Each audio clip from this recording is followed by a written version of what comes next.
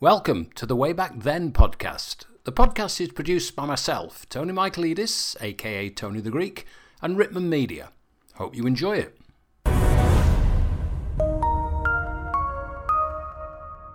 Today's podcast features a Mr. Peter Hook, long-time bass player and all-round good fella, affectionately known as Hooky, founder member for both Joy Division and New Order until the acrimonious split. But we'll let him tell you more. Peter Hook.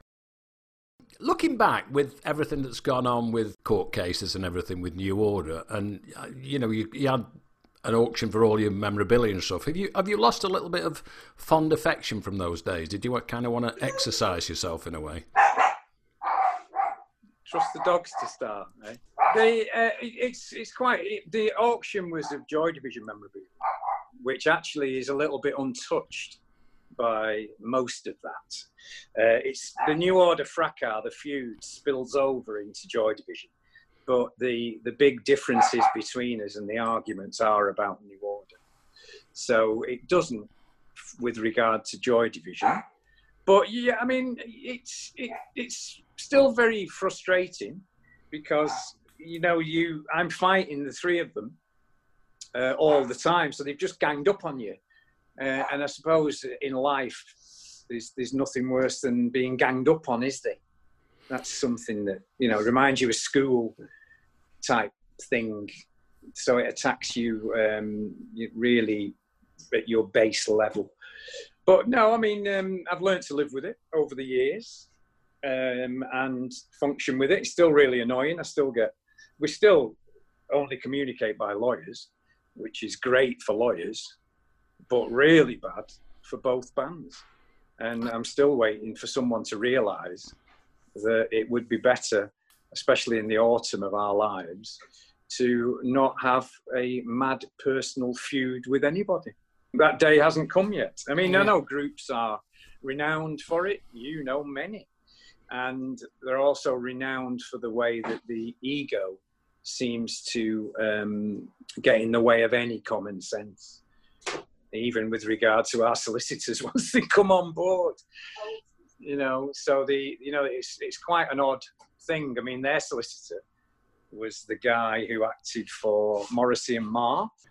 So single-handedly, he has made sure that three of Manchester's greatest bands will never, ever get back together again. So he certainly deserves an accolade for that.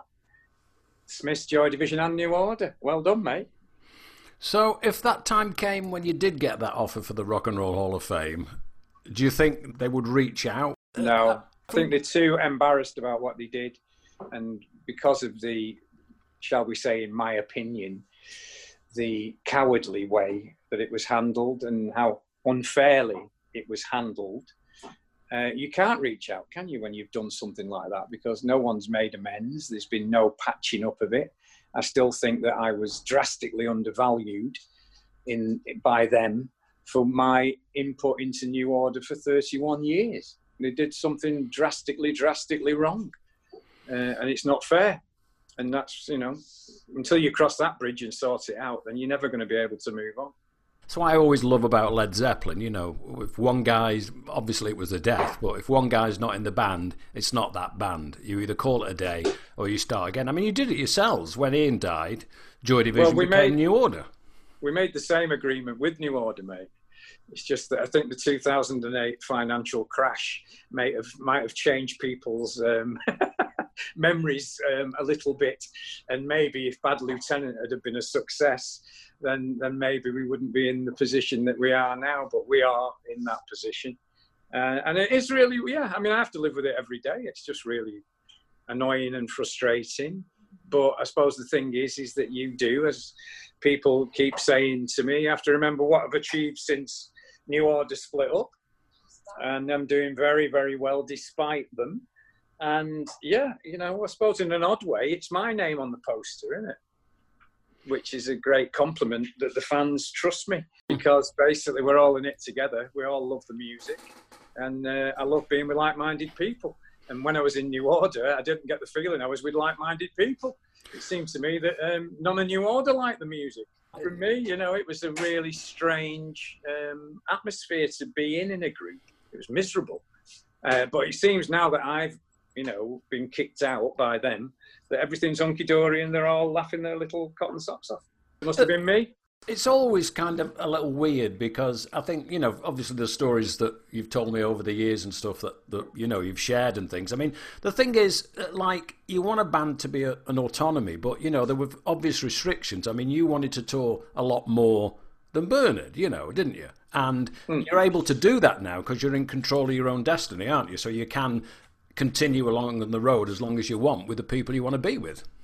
Yeah, I mean, it seems odd to me looking back that we spent our 30s and 40s hardly doing any gigs. And now that we've got to our 60s, we're doing more than ever. How bizarre is that? When most people do it in their heyday, physically and mentally, and go and look forward to retiring, New Order have done the opposite. You did fuck all in their heyday, and now that they're in the 60s, are touring. It's just bonkers. I think you've started a trend though, because you've become the actual artist who've become your own tribute bands. Well, do you know what? When I was touring with the Clone Roses, I was DJing before they played, and the guy said to me, "It's amazing no one's done a Joy Division tribute, And I went, you could do, couldn't you? I thought you could do the Salford Joy Division, and I could be in it, because I was at a loose end at that time. And he laughed and said, okay, you cannot be in your own tribute band. And I proved him wrong. But, it's easy for me to it took a long time to get round to it. 2010, I was just looking at, this is our 40th anniversary for New Order. It's also my 10th anniversary for The Light, because we started in May 2010. And it took so long to do it. And then when I did it, I thought, why the hell wasn't I doing this before? But New Order had only split up in February 2007.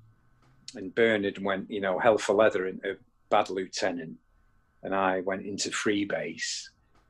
So I think we both thought our careers were, that was how it was going to be in the future. So, Freebase took a while. Too many Chiefs, not enough Indians, I think. And then I was at a loose end. And, to go back to playing, it just struck me that throughout the whole of our career, we'd never done anything as New Order to celebrate Joy Division's ongoing success, legacy, and influence on music. We'd never celebrated 1 year, which was understandable. We never celebrated 10, 20, 30. And I thought, oh my God, this is ridiculous. I thought, why the hell? And it seemed much clearer. Being in New Order, it was frowned upon. In many ways, it was actually frowned upon by Rob Gretton. He didn't want us to do anything that deviated from New Order. We lived with that right the way through. That became the mantra. When I started DJing in 2004 professionally, Barney was livid that I was DJing and using the Joy Division and New Order name to promote it. He felt that was really wrong, which was funny because when he DJ'd, it was okay to use the Joy Division and New Order name. So it became really, don't do as I do as I say, which caused a lot of resentment. And the DJing was great. As you know, it's a great career, being paid to play someone else's music. If you've got the balls to stand up and do it, it's wonderful. And I must admit, since I've been concentrating on playing, I really miss it. But it's not as good as playing your own music. And when I came to it, I thought 30 years of Ian Curtis's life, which is what I was looking at, and how influential and revered Joy Division were. And I thought, how can we not celebrate it? This is just ridiculous. So I decided to celebrate it. We sold 250 tickets at the factory. I thought, wow, this is fantastic. 250 people want to see me play Joy Division. since then, we've played to millions, I think, of people. And it's been wonderful because I always remember what Ian Curtis used to say to us. Don't worry, we'll be playing in Brazil, we'll be playing in Argentina, we'll be playing in Canada, we'll be playing in America. We're going to be massive. And we'd all be there going, yeah, yeah, yeah. And then we never got anywhere. So every time I go somewhere, I always think, well, there's one for Ian, you know? And when we got to Mongolia, I realised that his list was probably complete. So it's been great celebrating it with people like me who love the music. It's easy.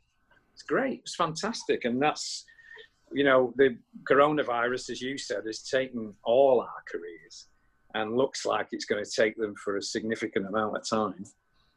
So the thing is that, yeah, it's been weird. But I mean, to me, it's just on hold. It's on hold. It's not going to go away. And it's going to be fantastic when we get it back. It'll even be more fantastic when we get it back. The thing that I always think with, you know, and obviously I've had a closer relationship with you than the other guys and stuff, but I always find that the sad part of it, obviously the financial thing's a big issue, but the sad part, the legacy that should have always remained forever for those two bands has been kind of tarnished a little, hasn't it? Yeah, I mean, really, if I'm going to be totally honest, it's about respect. Because if you'd have been shown a little bit of respect, it would have been so much easier. But there's just been a total lack of respect to each other. Now, maybe they'd say that on their side as well. And I sometimes don't understand how it got to that. Maybe it's just that I can't remember how it got to that, because it certainly has got to that. But I can't remember how it got to that. And, you know, you're like that thinking, what the hell happened? Why would you treat someone like this? I mean, it's not as if we could walk down the street and bump into each other and go, hello, mate. Oh, how you doing? They were great 40 years, weren't they? You know, literally, it's going to be very, very difficult meeting when you do. But, you know, life goes on. And I think the thing about, again, coronavirus shows you is that you never know your moment. And really, you should be living life to the full. And I must admit that I think from my point of view about you is that you forget how many momentous occasions in music you've been at. And I bet many people have said to you, you should do a podcast, because you were there, you were in the right place at the right time. In some mad places, you've seen some crazy, crazy events, you know, in this rock and roll world. You should be talking about. Well, yeah, probably are. It's how many times you have to text you and say, you're doing this or not? Right. Oh, man, you know. Well. You've been listening to Peter Hook, a.k.a. Hooky, on the Way Back Then podcast, telling us some great stories about his days with New Order and Joy Division and beyond all that. So let's get back to it. It's kind of an easy stroke difficult question, but I mean, you were growing up through Joy Division and stuff, and obviously were you always going to continue after Ian's death? And do you have some very special moments with either of those parts of your career that you still remember fondly without any bitterness? Well, not really bitterness. A lot I remember without any bitterness, don't worry. It's funny because the wife was asking me that just before while we were having some lunch. The time in between Joy Division and New Order was actually very, very short, because basically we were wandering around like lost souls and congregating all the time in the pub as you do when you're younger. So we were always together. The only difference was that Ian wasn't there. And I remember Rob Gretton popping the question to us.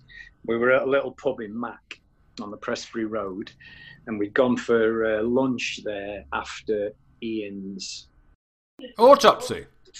No, it's not the autopsy. Inquest. We went to the inquest into his death. And we were sat there, and I remember Debbie's father got up and moaning and saying that Ian was on another plane. He was on another plane, that lad. He was on another plane.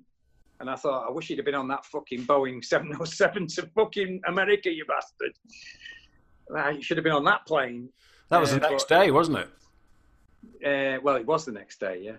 But yeah, so Dad obviously you know, had his own opinion about Ian Curtis.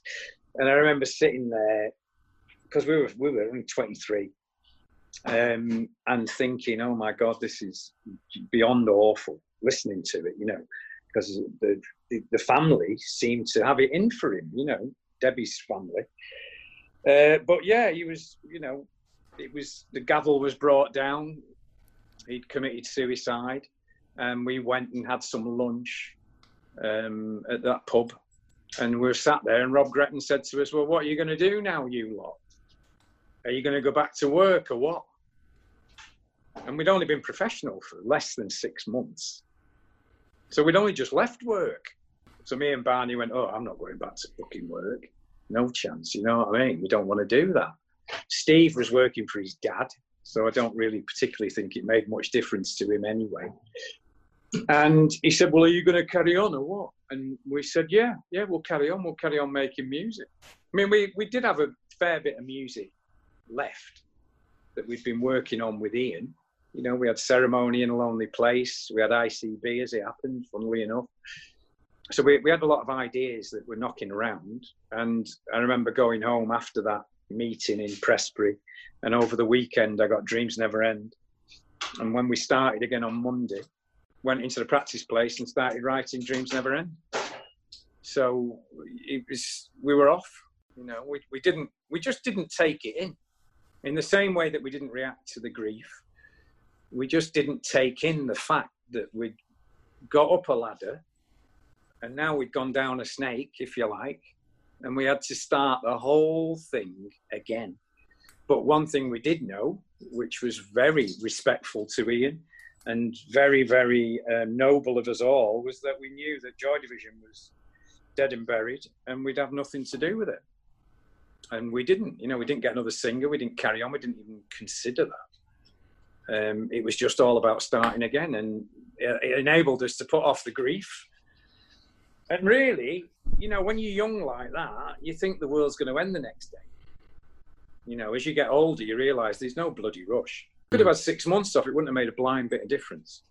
But focusing our minds on getting new songs together and finding a way to play them did keep us away from grieving.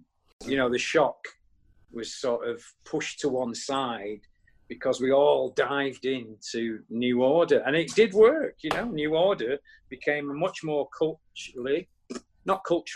much more successful commercially, quickly than Joy Division did. And, you know, it just grew and grew and grew. And then that enabled you to completely forget Joy Division. Closer coming out, Love Will Tear Us Apart being a hit, you know, the ongoing legacy of Joy Division that seemed to multiply. We just ignored it, you know, and it worked. It worked for New Order, without a doubt. I think the fact that you, considering your age, jumped straight back into what was like your passion, music, because the other things that could happen, you could sit there beating yourself up thinking, could we have done anything? Well, we did do that. You know, we did that a lot, and really, I suppose that's one thing that never leaves you. I was reading an article this morning about it when, you know, it's always that thought, did we do enough? Could we have done more? Could we have stopped it? You know, and the answer is you couldn't, because it happened. You know, there's no going back.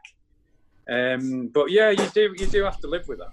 But you think of, like, you know, a lot of the artists, you know, the legendary Ian Never Made It to the 27 group, but all those were like kind of drug related deaths and things. But I think the whole kind of, you know, the situation with depression and stuff with artists over the years is just like, it doesn't go away, does it? Well, no. I mean, and I think that'll be one of the big legacies from this coronavirus thing is how it's going to leave people after it. You know, I get the odd thing with my mates. One of them will have a really dark day and get very morbid and all this, like you see it coming. Becky has it with her friends. Both B and Becky have it. You know, every so often you'll just wake up and think, oh, shit, you know. So it's one of those things that's going to be a scar, if you like, forever. But yeah, I mean, you know, Ian, anybody looking at him would go, what did he have to be depressed about? Really? You know, his band were on the way up. He was going to be a huge star. It was obvious. He had a new girlfriend. It's like, you know, but we've all been there, haven't we? And the thing is that his epilepsy certainly didn't help his mental position.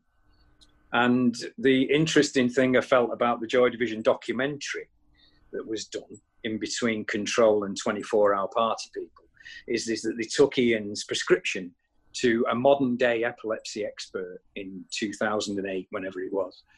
And the guy looked at Ian's prescription and said, oh my God, this was guaranteed to kill him. Oh my God. That was the tablets that he was on. So the actual treatment for epilepsy was so barbaric at that point that it was now, 30 years later, you could turn around and go, oh my God, he had no chance. Uppers and downers, and oh my God, it was just unbelievable. But the weird thing was that the one who played it down the most, the one who fought it the most, his depression, was Ian. He never admitted it. He always played it down. So, I mean, he was his own worst enemy in that regard, that he played it down constantly and told you what you wanted to hear, which was that he was okay, not to worry about him, and let's get on with it. So it was like a bit of a vicious circle. The whole thing was like a vicious circle. You'd look at him and think, oh my God, we've got to do something drastic here. And then the first thing he'd say to you is, stop worrying. Stop worrying about me. Come on, don't worry. Let's get on with it. Brazil next. It was like that. Do you think he was kind of the leader, for want of a better word? Was he the guy pushing Joy Division more than the others of you? More kind of... Yeah, definitely. He was the leader, yeah. The one that always picked you up, when you went over out of the trenches, any stumbling, it was always Ian that would fire you up and get you going and get you through it. What do you look back most fondly after all this time then, Hooky, with Ian? What do you look back on as like the special moments? Well, I've never worked with anybody like him. I've never worked with a more generous lead singer. He spent all his time trying to get you to sing and write vocal lines and do lyrics. Not just me, everybody, He was really, really generous in that regard. And he was the perfect frontman. He was fantastic, and there's so few of them. Iggy Pop, Jim Morrison. There's so few of those perfect frontmen that every time I played with him, the only thing I needed to do to get me through anything, any amount of skinheads bottling you or anything, was just look at him. And I just looked at him and realised he fucking meant every word that he said, and every action in his body just screamed out music. It just screamed out, I love Joy Division. I never saw him pissed off at a gig once, even when he was really ill. He loved it, and to have that as a companion was absolutely wonderful. It really was wonderful. Where do you think things might have gone had Ian, still been alive? I mean, would you have morphed into kind of a different type of... Because obviously, you ordered time-wise. I mean, Blue Monday was kind of like the first house record, wasn't it? Well, yeah. I mean, Blue Monday was 1982, so it was only 18 months after Ian. After Ian's sad demise. So the thing is that Ian would have been singing on it without a shadow of a doubt. Barney actually probably would have enjoyed it more, doing all the synths and all that crap, which is the bit he loved, and then having to do the vocals, which he told us was the bit he loathed. He probably would have loved Blue Monday more. And one of the greatest things in history, surely, and I can't believe no one's done it, would be to put an Ian Curtis vocal line on Blue Monday just to see what it sounded like. Yeah. It'd be wonderful, wouldn't it, to see where it could have gone with that bit of a dark edge, which it's interesting. So, no, I think musically we would not have changed. I think it would have been exactly the same.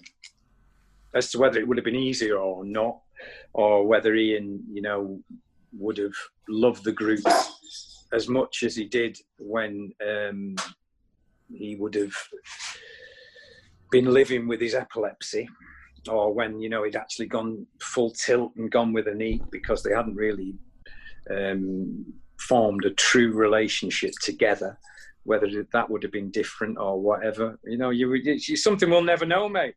Many things we'll never know. It's incredible the influence that, you know, the band had. I mean, I'm obviously from working with you two right at the beginning, the connection there where they were such huge Joy Division fans, and the Martin Hannett connection and things. It's kind of like there are a lot of positive things that went other ways towards bands that kind of inspired them at a time. Yeah. I mean, I thought that Bono's message to Tony Wilson was very sweet, and I did like his 60 letters. Although he got it wrong. He said he came to see us in Strawberry. Poor bugger got mixed up. He came to see us in Britannia Row in London. So he was only 250 miles out there on that one. But, you know, the sentiment is lovely. And it's, yeah, I mean, you know, the thing is you two do have to be admired. I do love it whenever we go anywhere that we've never been before, playing as the Light. And I always wonder who's going to be there to greet us. And it is wonderful that you get there, and there's a lot of bald old blokes like me and you, but there's also a lot of kids. And the way it's gone down the generations is amazing. And, you know, to have 17, 16-year-old kids coming up to you and asking, what was Ian Curtis like? When I'm here at 64, you know, is a bit bizarre. But the music touches me still. I love playing it. And the thing is that as long as there's somebody there that agrees with me, then they'll, as my wife says, they'll be wheeling me on, you know, to carry on doing it. Yeah, it's weird. It's a weird situation to be in, and it is very odd, I must admit. 40 years seems to have gone by in the bloody blink of an eye, in some regards, and then sometimes you're sitting there thinking, my God, yeah. Let's hope we get another 40, eh, mate?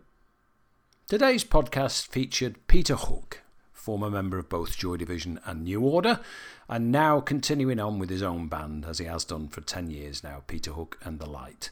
Hope you enjoyed the show. Next week, we have part 1 of a 4-part series of U2. So come back and join us then. Subscribe and listen to us on all your favourite formats.